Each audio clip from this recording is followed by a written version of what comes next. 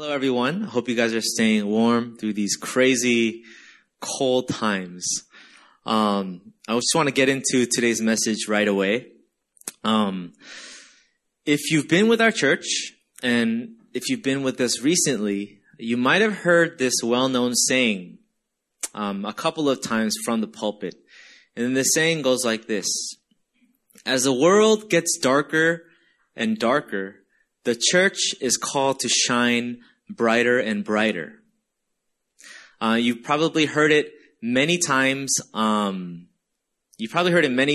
Especially the way we closed out last year. We ended with an end time series, sermon series on the end times. And you probably heard time from myself and Pastor Susie that as the world becomes darker and darker, the church is called to shine brighter and brighter.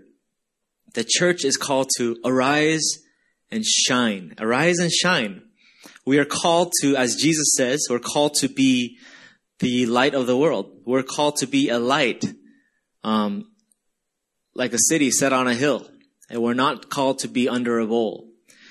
And when it comes to this statement, there are some questions that I've been pondering. I've been reflecting on what's going on in the world as Pastor Susie led us in some prayer. I've been doing some introspection, closing out 2020 and just reflecting.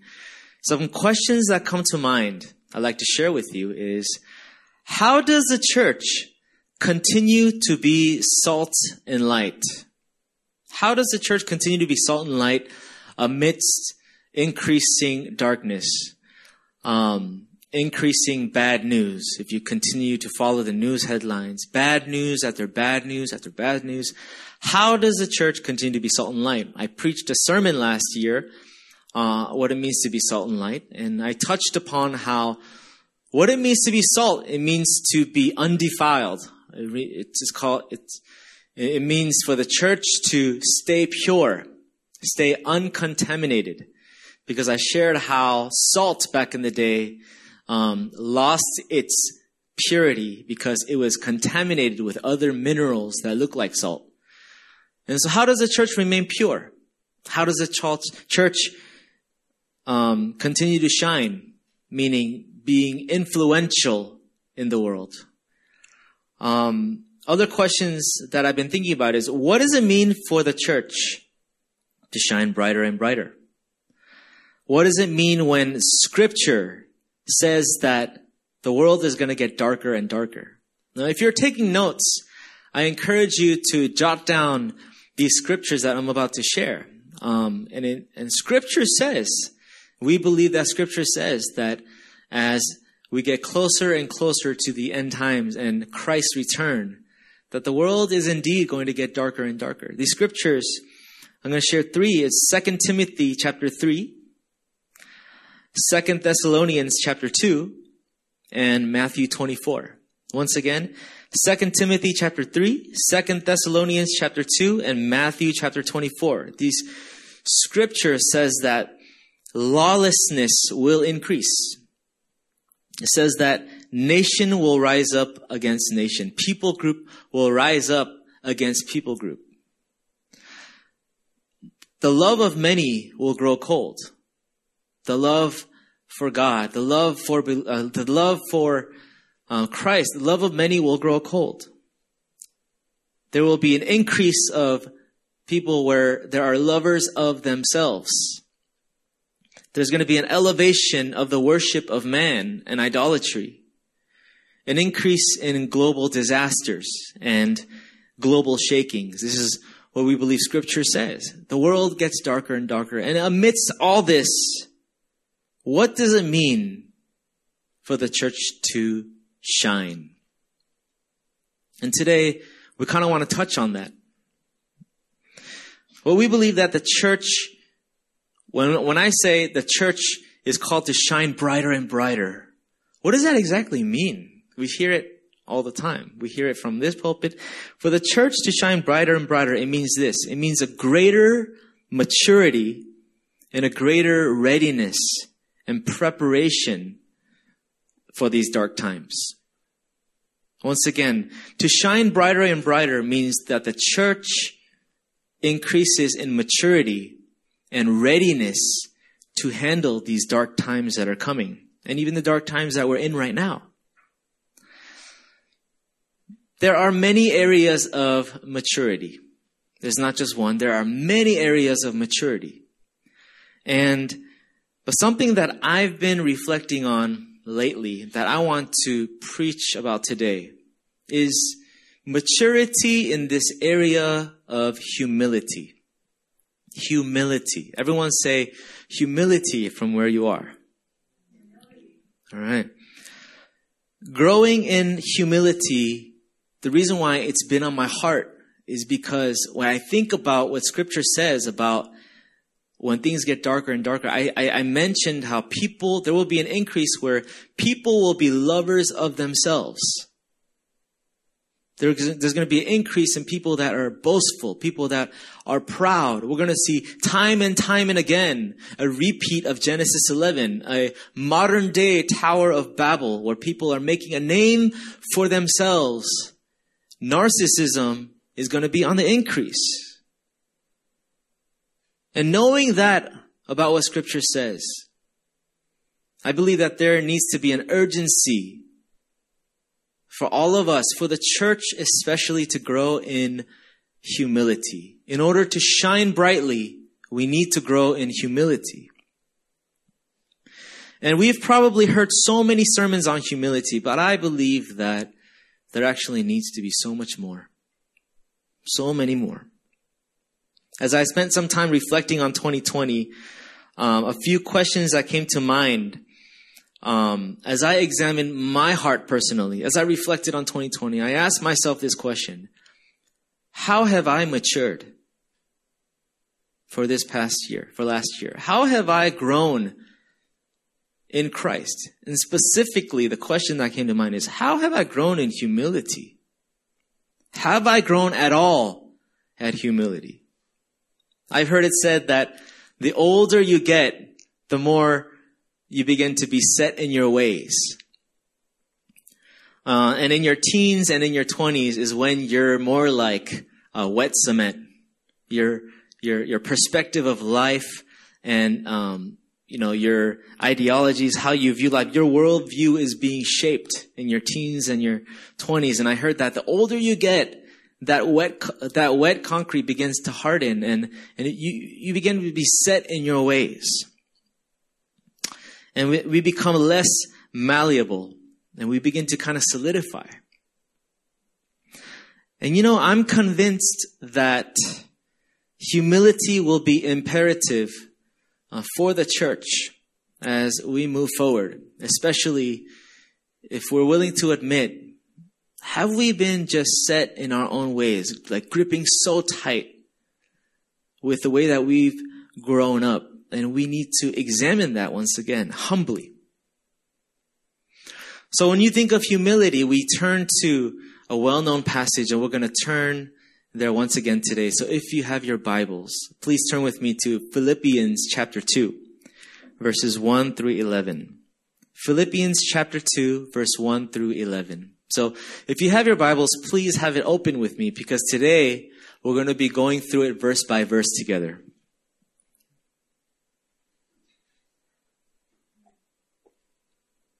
Okay, let me read it for us. Apostle Paul says, "So, if there is any encouragement in Christ, any comfort from love, any participation in the Spirit, any affection and sympathy, complete my joy by being of the same mind, having the same love, being in full accord and of one mind. Do nothing from selfish ambition or conceit, but in humility count others more significant than yourselves. Let each of you look not only to his own interests, but also to the interest of others.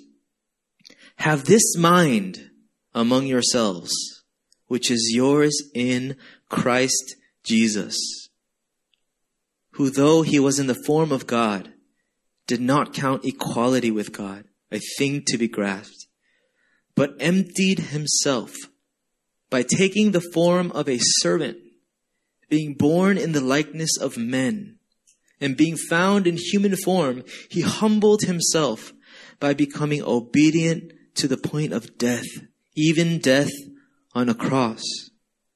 Therefore, God has highly exalted him, and bestowed on him the name that is above every name, so that at the name of Jesus, every knee should bow, in heaven and on earth and under the earth, and every tongue confess that Jesus Christ is Lord, to the glory of God the Father. Amen. Amen. Here we see, if you can look to verse 1. Verse 1 says this: If there is any encouragement in Christ, any comfort from love, any participation in the Spirit, any affection and sympathy. Those are a lot of if statements, aren't there? If you have experienced any of these things, Paul is saying this: complete my joy. Paul, who is in prison writing this, being persecuted and suffering in that state, he's saying, complete my joy, church, by being of the same mind. Now, when Paul writes this, all these if statements, all these statements are actually rhetorical statements. They're rhetorical statements. As in, obviously, the church of Philippi, obviously they have experienced all that. Obviously, they have partook and received all that he had listed. It's rhetorical. Paul is saying, why is he saying these rhetorical statements? Paul is saying all these things because he is reminding them that the source and motive for living out what he's about to say next, the source and motive of all these things, this is all a response of experiencing the gospel. He's saying this: don't just do what I'm telling you to do because you should do it. Because you're a Christian, you should be like this. Don't just do it because I'm telling you. But because of the impact that Christ has had in your life, because of that, because of Christ and the gospel, let's live accordingly. It's only natural to live this way. If you have experienced encouragement in Christ, if you have experienced comfort from his love, if you have participated in his Spirit, if there's any affection and sympathy, which I believe that this church has experienced, which you have experienced, we have stories of how we have encountered God in these ways. If you have experienced this radical grace time and time and again, then our life should look like this, what he's about to go into right now. Paul is saying, if you've experienced these things, join with me, having the same mind. Paul is not saying necessarily, be like me, have my mind. Paul is saying this: my mind, I'm trying to be conformed to Christ's mind. So what Paul is saying, join me in union with Christ and Christ-likeness.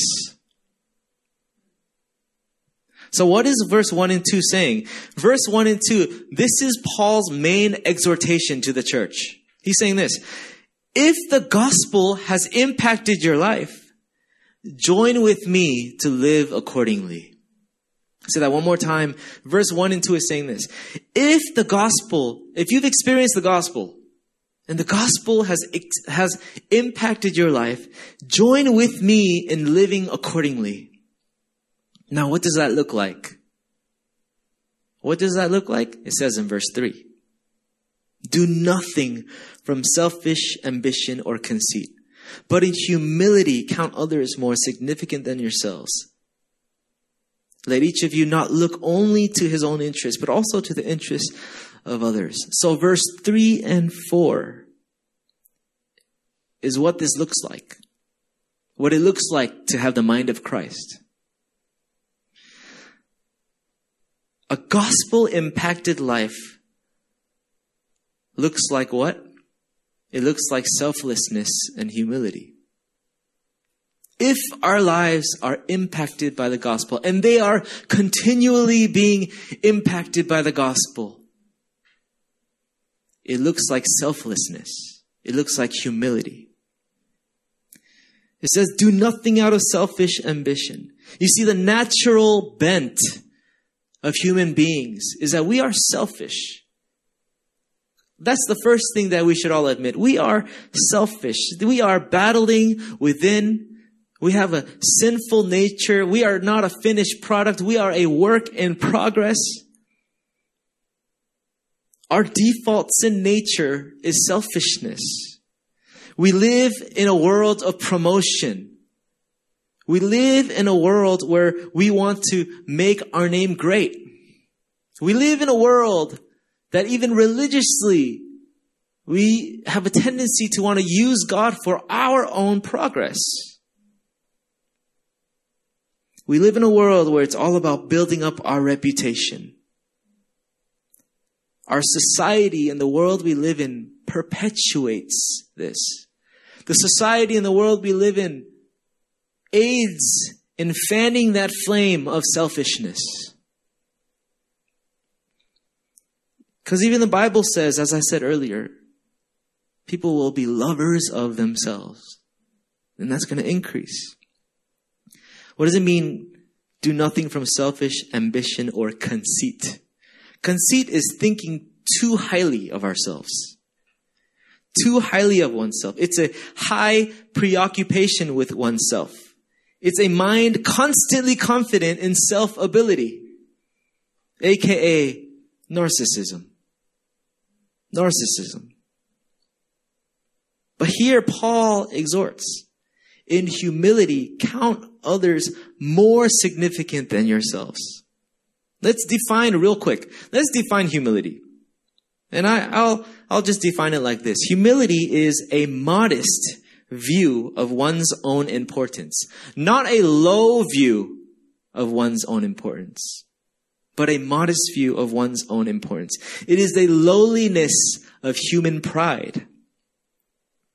There's a popular definition that I actually think there's no better definition of humility than this, and you've probably heard it before.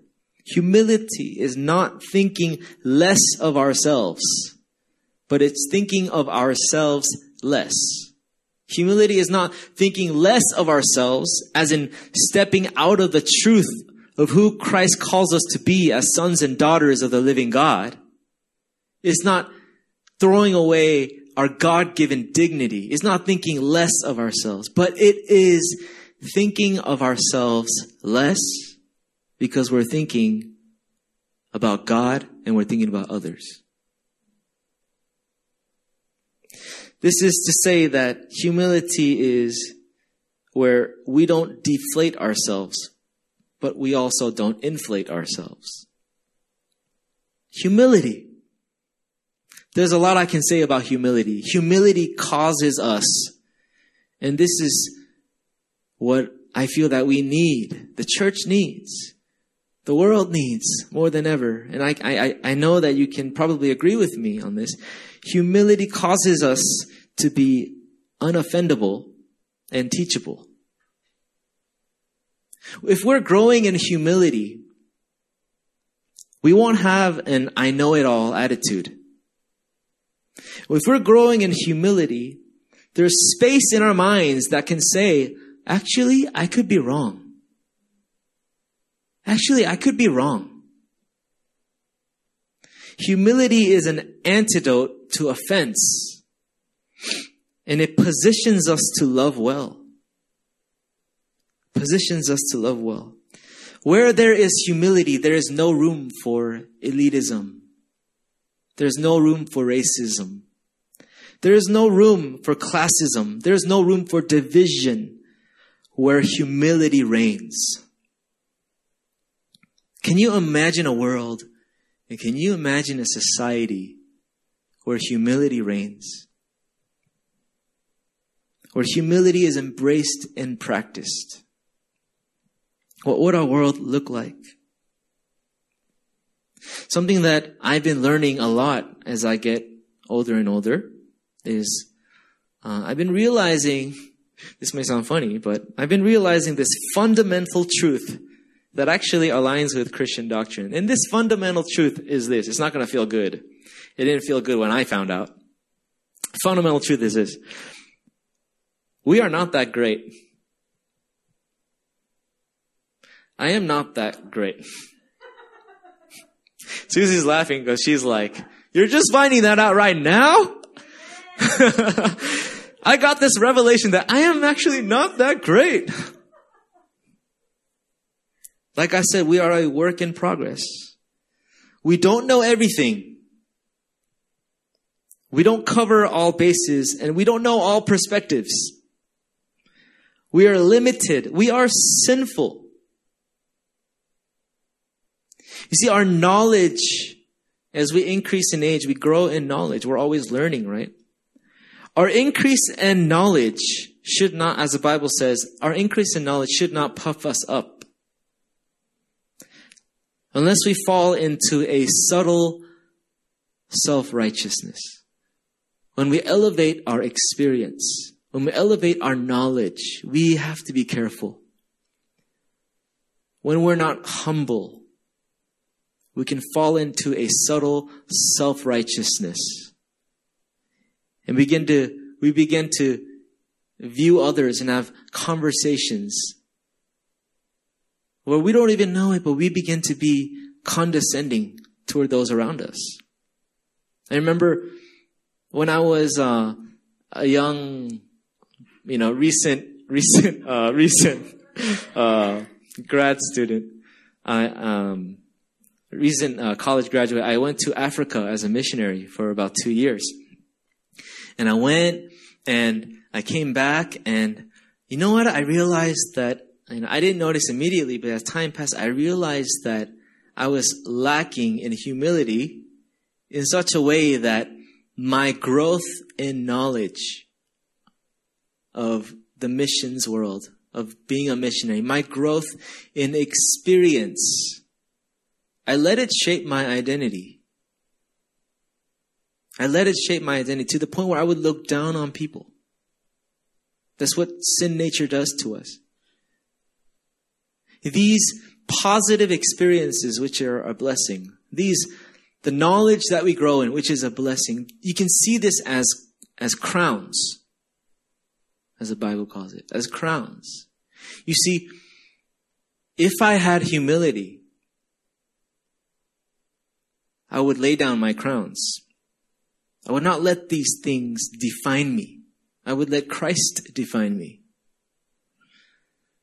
And I became so self-righteous. And when we walk that path, the Lord will lead us in a direction that is not so comfortable to reveal that. Brothers and sisters, church, are we growing in tenderness? Do we have an unoffendable heart? Are we defensive? Do you find yourself to be defensive? Do we have a teachable and understanding heart? Do we acknowledge other people's opinions? If we disagree, do we disagree respectfully and lovingly without demoting the dignity of others?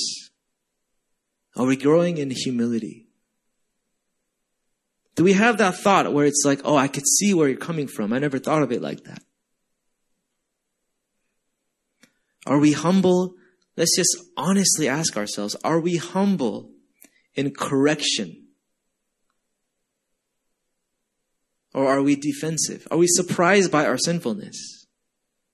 Are we humble in receiving teaching? When we receive teaching, is it like, I already know that? Or is it like, I think I could learn something more? Are we humble in listening?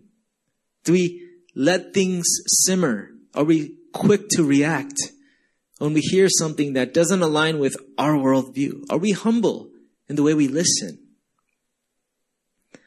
And I believe, especially in these times, 2020 has taught me that, Susie's going to laugh again, that I am not humble.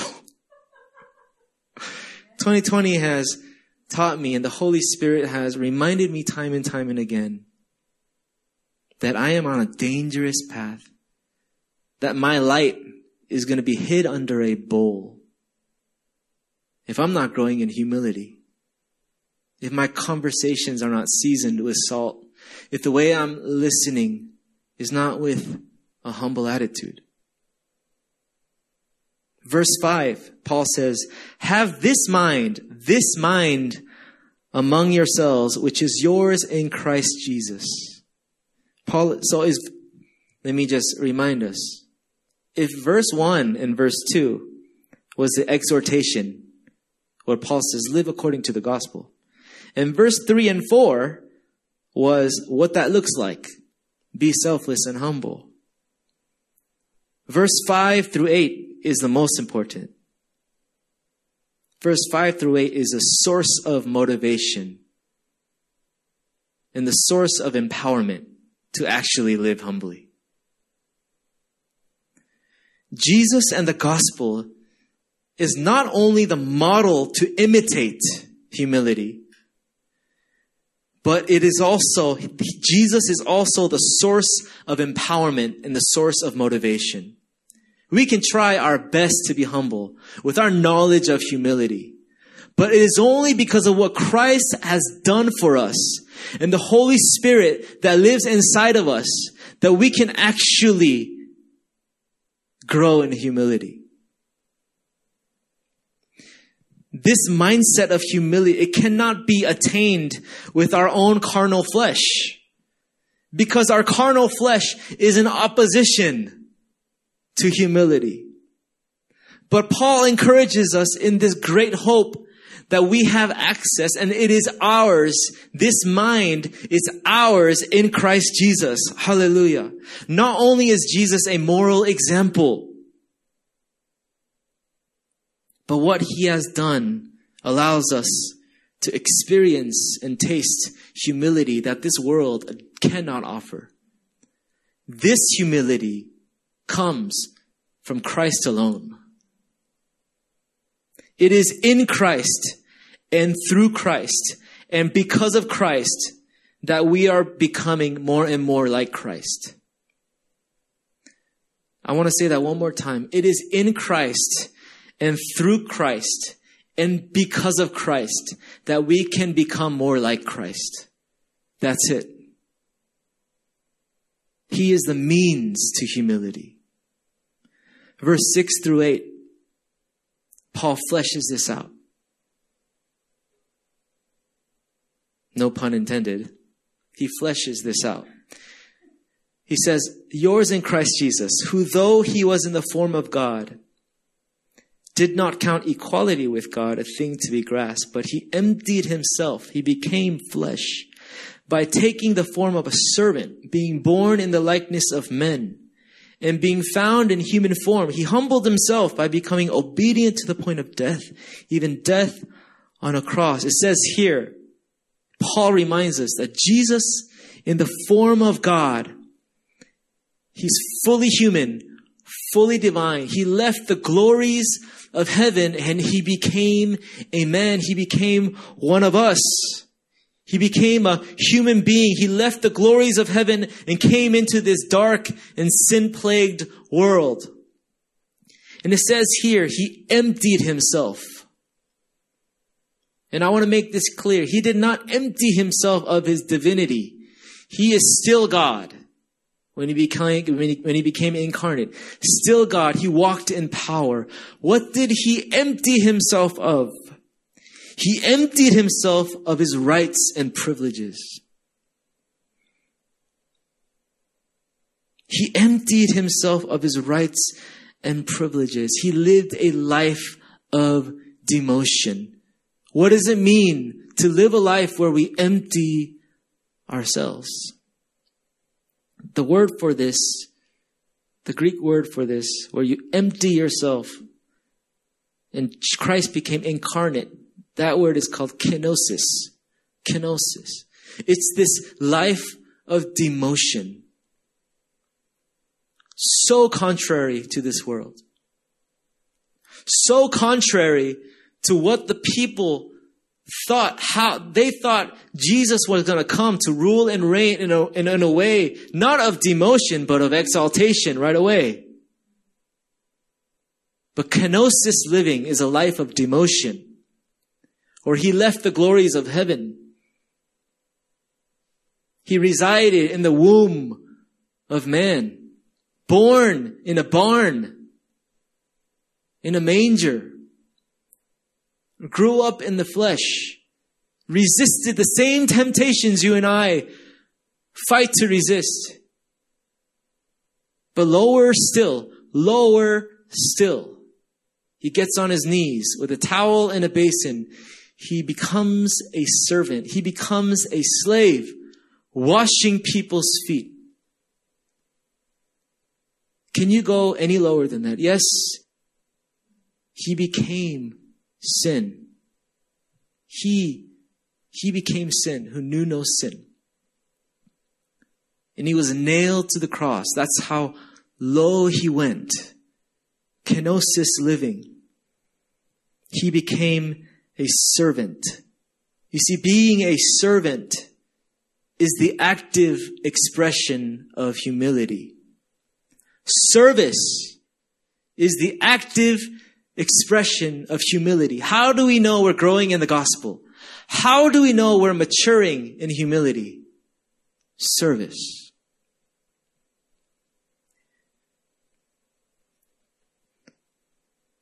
As we try to form New Year's resolutions and think about 2021, my question I want to present is, do you find yourself kenosis living? Do you find yourself serving others, thinking others more than yourself?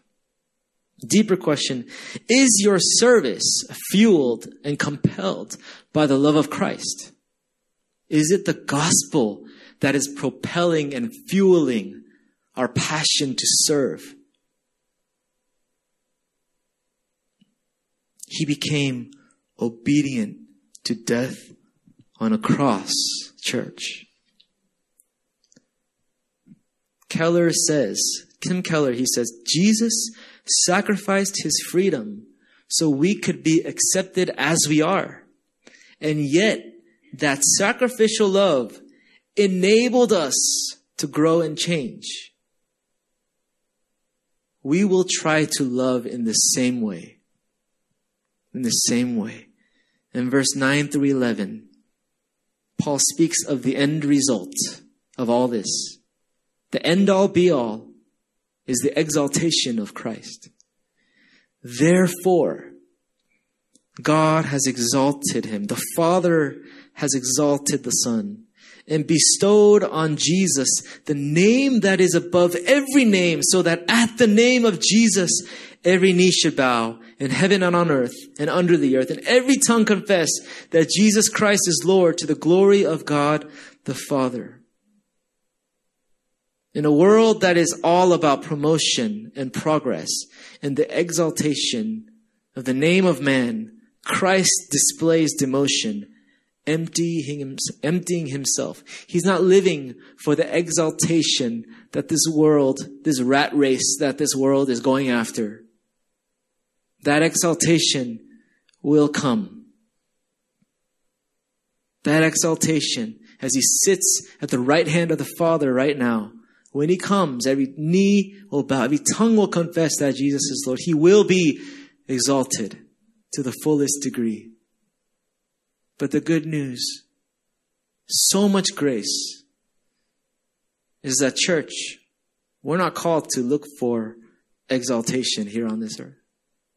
The good news is that we will rule and reign with him when Jesus returns. Jesus invites us to an eternal perspective. Let us live a life of kenosis, lower and lower and lower. Selfless, selfless, selfless.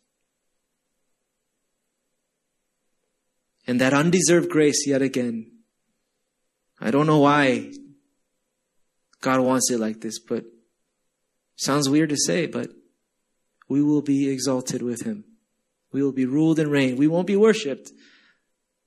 But He will lift us up for those who are humble. To summarize, the greater the pursuit, and if there's anything I want us to get, is a summary. The greater the pursuit and revelation of Christ, the greater the humility. The greater the humility, the greater the unity.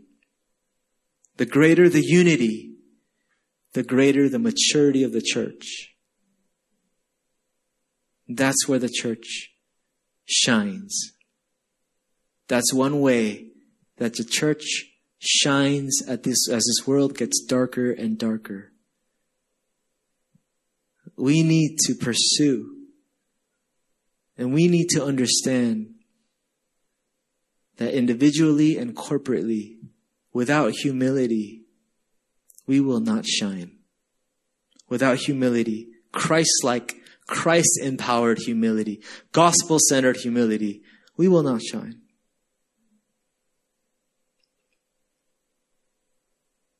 There are 59 verses in the New Testament, one another verses, as we call them, one another verses. Andy Stanley, he said this: the primary activity of the church was one anothering one another. I like that. The primary activity of the church is to one another, right? Let me just read a couple. These are the commandments of Jesus. Be at peace with one another. Don't grumble among one another. Be of the same mind with one another. Accept one another. Wait for one another before beginning the Eucharist. Don't bite, devour, and consume one another. Don't boastfully challenge or envy one another. Gently, patiently tolerate one another. Be kind, tender-hearted, and forgiving to one another. Bear with and forgive one another. Seek good for one another, and don't repay evil for evil. Don't complain against one another. Confess sins to one another. Give preference to one another in honor. Regard one another as more important than yourselves. Serve one another. Wash one another's feet. Be subject to one another. Clothe yourself in humility towards one another. Love one another. Serve one another. Be devoted to one another in love. Why am I sharing this? Growing in humility requires us to one another. Growing in humility requires us to obey these commandments to one another. We must have humility to grow in these ways. I asked myself this question. This question came to mind as I was reflecting on 2020. When I was asking myself, have I grown in humility at all? And it's an interesting question. It's a hard question to answer. I asked myself, this question came to me, JP, what value do you bring to people? It's a weird question, I know. What value do you bring to people? And I want to ask you guys the same question as well. When you reflect on 2020, what value have you brought to so-and-so? To your significant other, to people you work with, to those you come across with every day, to people in our church. What value do you bring to people? Let's throw away all the arrogance, and let's throw away all the false humility and answer in another way. Let's just fill in this blank. I brought value to this person's life in 2020 because blank. Think about that. I brought value. Like if Susie were to answer that question, if Susie were to say, I brought value to JP's life in 2020 because blank, she could answer, she's probably bought me more than 20 meals in 2020. That's valuable. You know what I'm saying? I felt loved, Thank you. The reason why this question is important is it leads to this question. In what practical ways have I loved and served people on purpose? Intentionally. In what ways have I loved people on purpose? It could be as small as buying them a meal or doing them a service or any of the 5 love languages. Because we should ask ourselves this question, because it's not about what has that person done for me? What has Yoon done for me? What has Gina done for me in 2020? The question we should ask ourselves, this kenosis living mindset question we should ask ourselves, what have I done for her? What have I done for Yoon? Can I list 3 things? It's not about asking the question, what has even the church done for me? What have I done for the church? What have I done to serve the church? What have I done to build the body of Christ? These challenging questions is what I want to leave you with.